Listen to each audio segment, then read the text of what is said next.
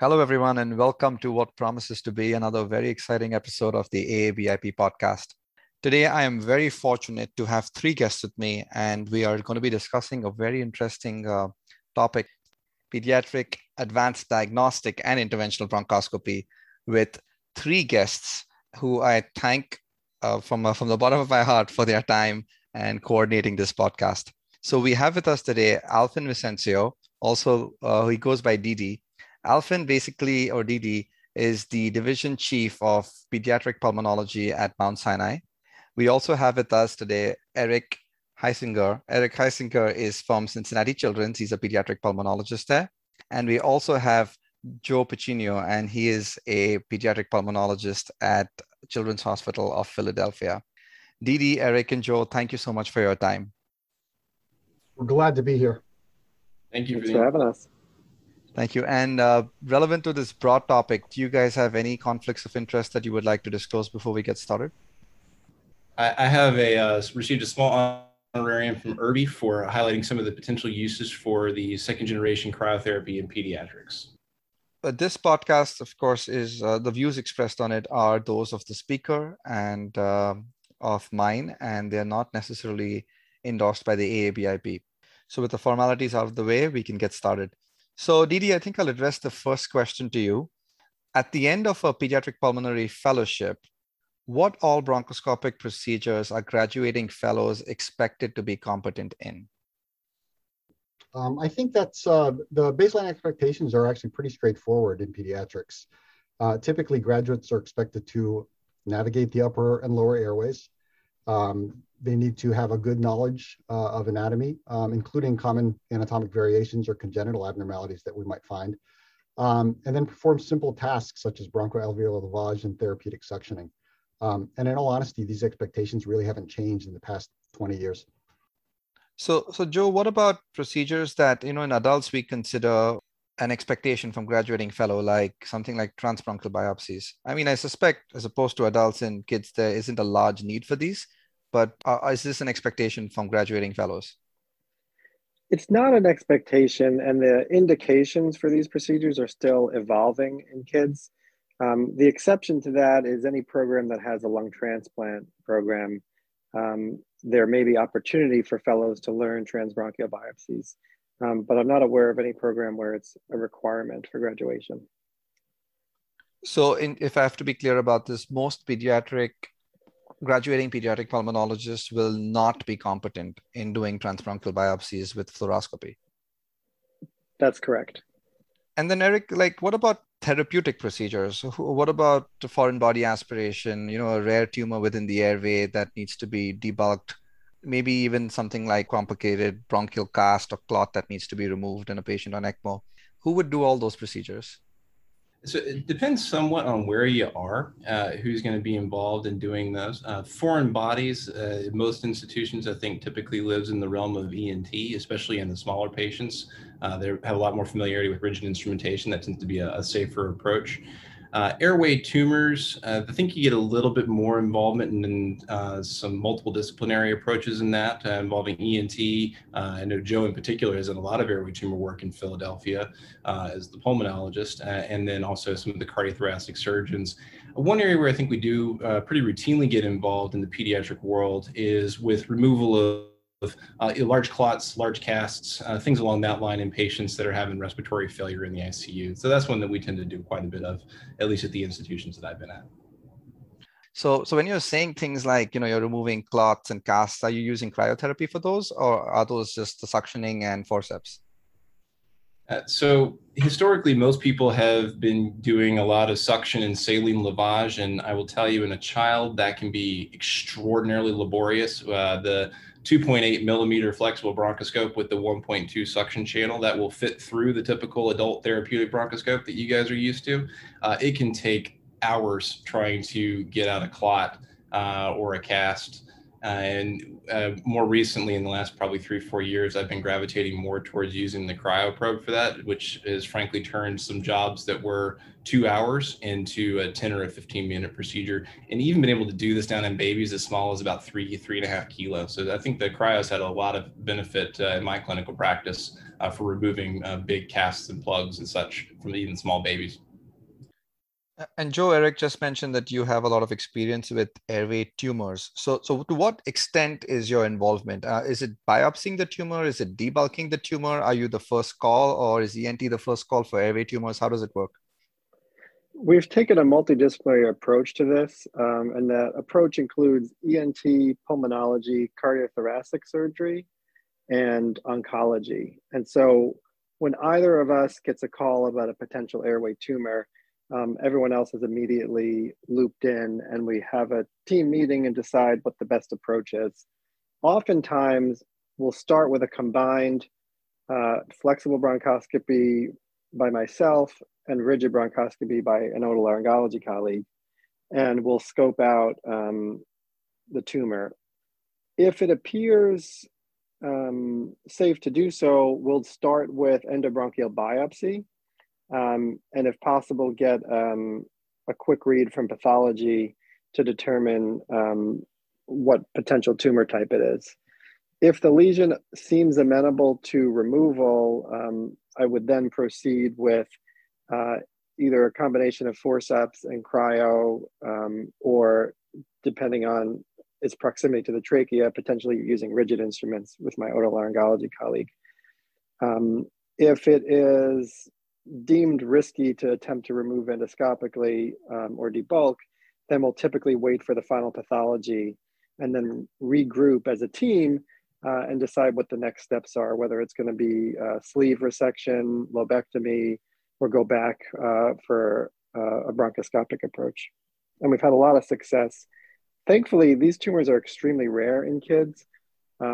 Data I saw once from the Children's Oncology Group, which is a national working group for pediatric oncology, estimated there were about 20 endobronchial tumors per year in children 18 and under, or under 18. So they're really quite rare. My experience is somewhere between 12 and 15 cases, just to kind of put it into context. Awesome, thank you. So Didi, again, clearly three of you guys are pioneers, and not many people around the country seem to be doing what you guys are doing. I mean, I've seen you use cryo. I've seen you use balloon dilation for bronchial stenosis. I'm well acquainted with your dexterity in dealing with complex airways here at Sinai. So how many pediatric interventional bronchoscopists are there in the country? Like, how many people are doing what you guys are doing? I don't think I would be out of line in saying not a whole lot. Probably a handful. I think it sort of depends on how you define advanced diagnostic and interventional bronchoscopy. There are some simple procedures that pretty much everybody is very competent in, like suctioning out a plug or fiber optic intubation, for example. And probably a fair amount of people who are comfortable with some simple maneuvers like endobronchial biopsy or even transbronchial biopsy. But when we're talking about a lot of the techniques that Joe and Eric were just mentioning, I really think it's probably low double digits. Really, really exciting times ahead for you guys and for us. And I'm very excited to see in which direction the field heads, and I can only imagine it growing. So, Joe, are there any formal courses or training tools that are available right now for pediatric pulmonologists who are interested in this, or for even adult pulmonologists who want to know more about these things? There are no courses in existence yet on occurring at regular bases, but for the first time this year, Eric, Didi, and I are co-directing a course for the American Thoracic Society, a postgraduate course which is dedicated to pediatric advanced diagnostic and interventional bronchoscopy, and we hope it becomes the first of many, and it's kind of a practice run for something that we can do more often to help train people. I think that while there aren't a lot of people doing this currently, the interest is really beginning to peak. I've noticed in fellowship applicants and current fellows that the number of people who want to learn how to do these procedures is way up from in the past. And I'm hopeful that if we can start introducing opportunities for people to learn the basic skills and partner with their adult interventional pulmonologists closer to home, that this field can really grow and bring to children means of care that previously were unavailable to them, but clearly maybe the best, safest, and most effective, least invasive options for them. Would you be able to expand on what all stuff would be taught at a course like this? Basically, the course layout for the postgraduate course, the first half day is going to be dedicated to lecture series, concepts, techniques that might be applicable in pediatrics, both diagnostic and interventional. I think the thing that people are going to be the most excited about is going to be the hands-on portion. Simply to get their hands on some of this equipment, learn how to use a cryoprobe, become familiar with how it feels to pull something out, foreign body retrievals with a variety of different instrumentation, and even something as simple as endobronchial biopsies. Again, it's sort of a feel if you haven't done it before. Just yanking off that piece of tissue is something that sometimes can be a little jarring for somebody who hasn't done it before. So a lot, Joe and Eric, I believe, are going to also have a more advanced series on navigational procedures in bronchoscopy, which, in all honesty, for many institutions that may not be achievable just because of the equipment needs. But again, I think it's going to be an exciting way to show people what the future of advanced diagnostic techniques are going to be. One of the things that at some point in the future that we would really like to address, and it's questions that have come up from a number of people over the years when they ask me about interventional procedures, is how do we manage complications? From a diagnostic standpoint, we're not going to run into pneumothorax or bleeding all that much, but once you start getting into the interventional realm, that's something that a lot of people become very uncomfortable with, is how people are going to manage complications. So that's something that is not a part of this current course, but we plan to incorporate that into hopefully future courses. I can add that, one of the keys here, in my opinion, is really partnering with other disciplines.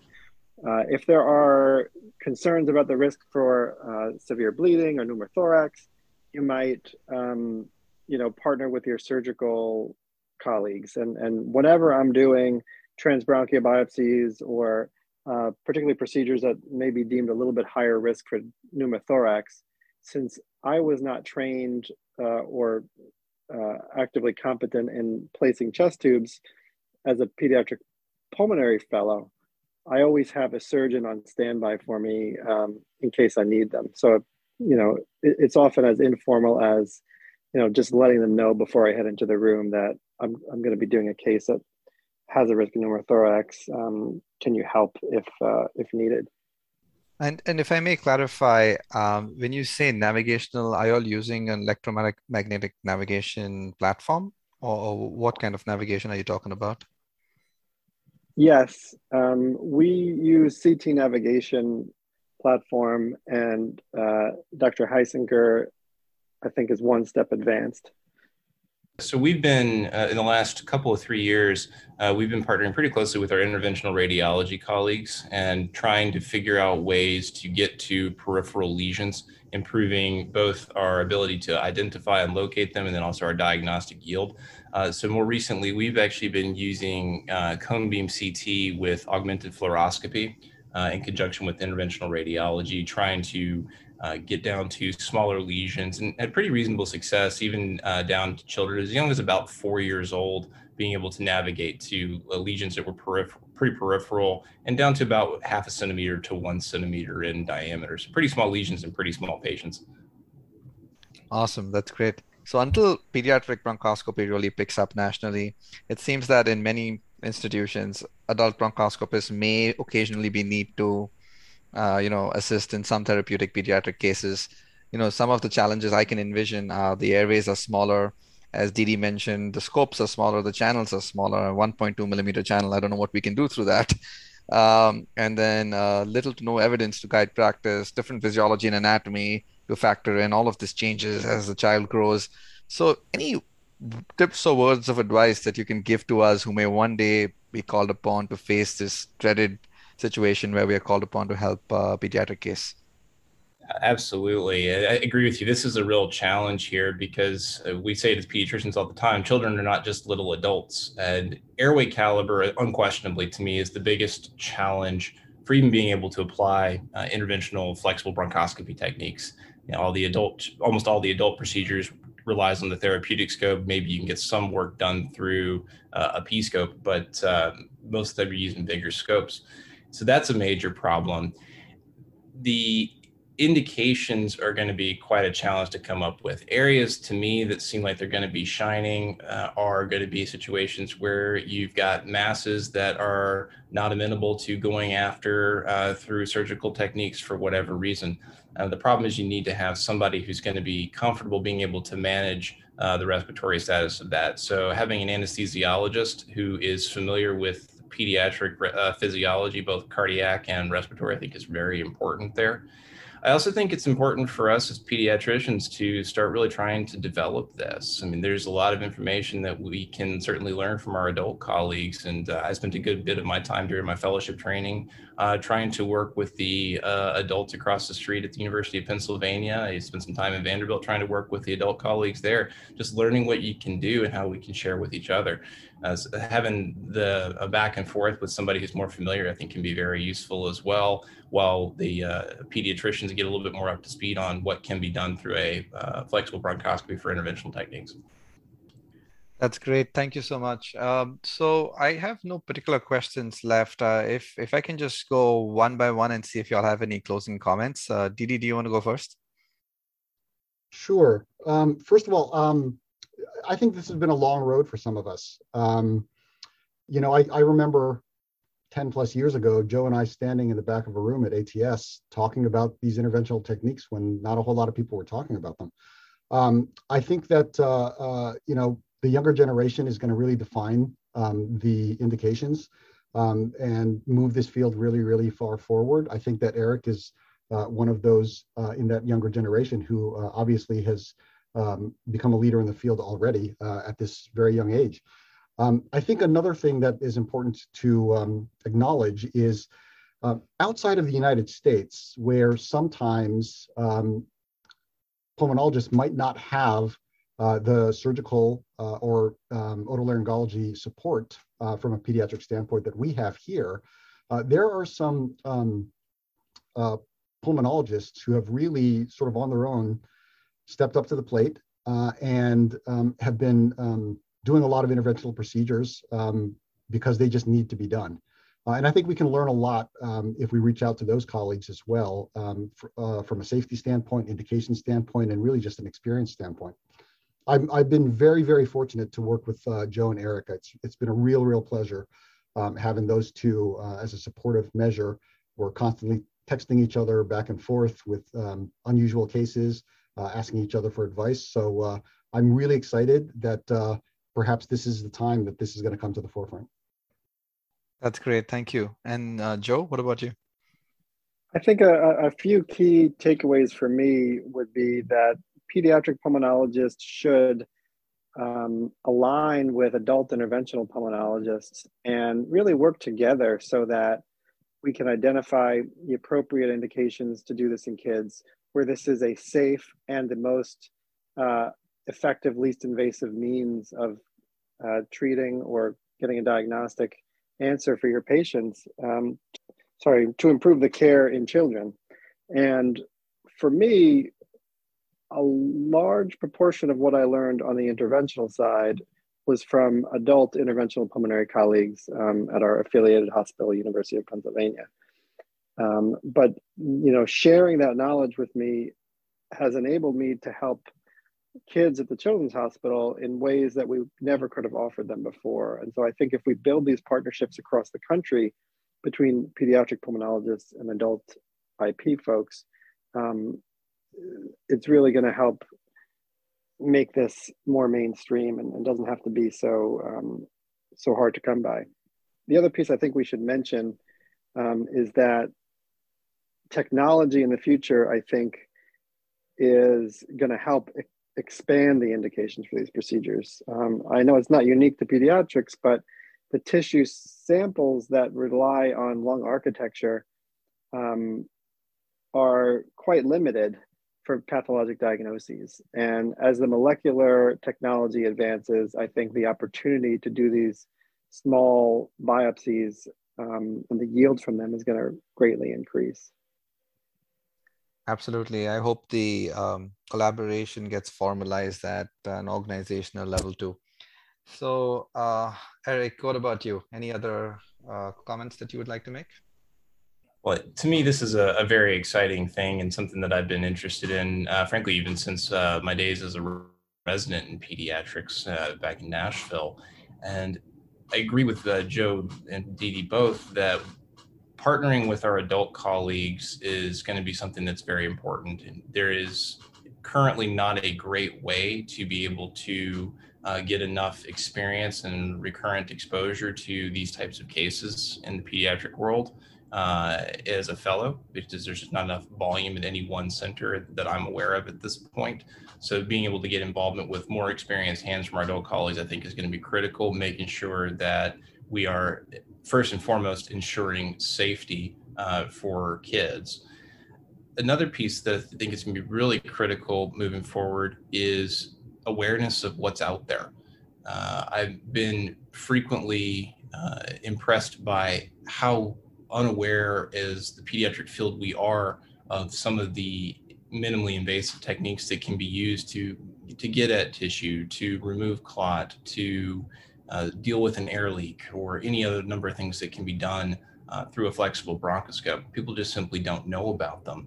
And because we don't know about them, we don't do them, so we don't understand them, so we're not aware of their safety, and we're not aware of indications that can be applied.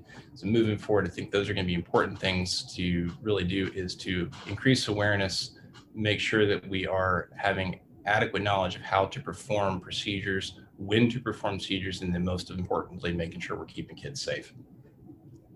Fantastic. All great points. Didi, Joe, and Eric, I cannot thank you enough for your time and for coordinating time for this podcast. But this has been great. I'm sure our listeners will love to listen to this. And I'm going to listen to this one more time myself. There's been a ton of knowledge that you guys have shared.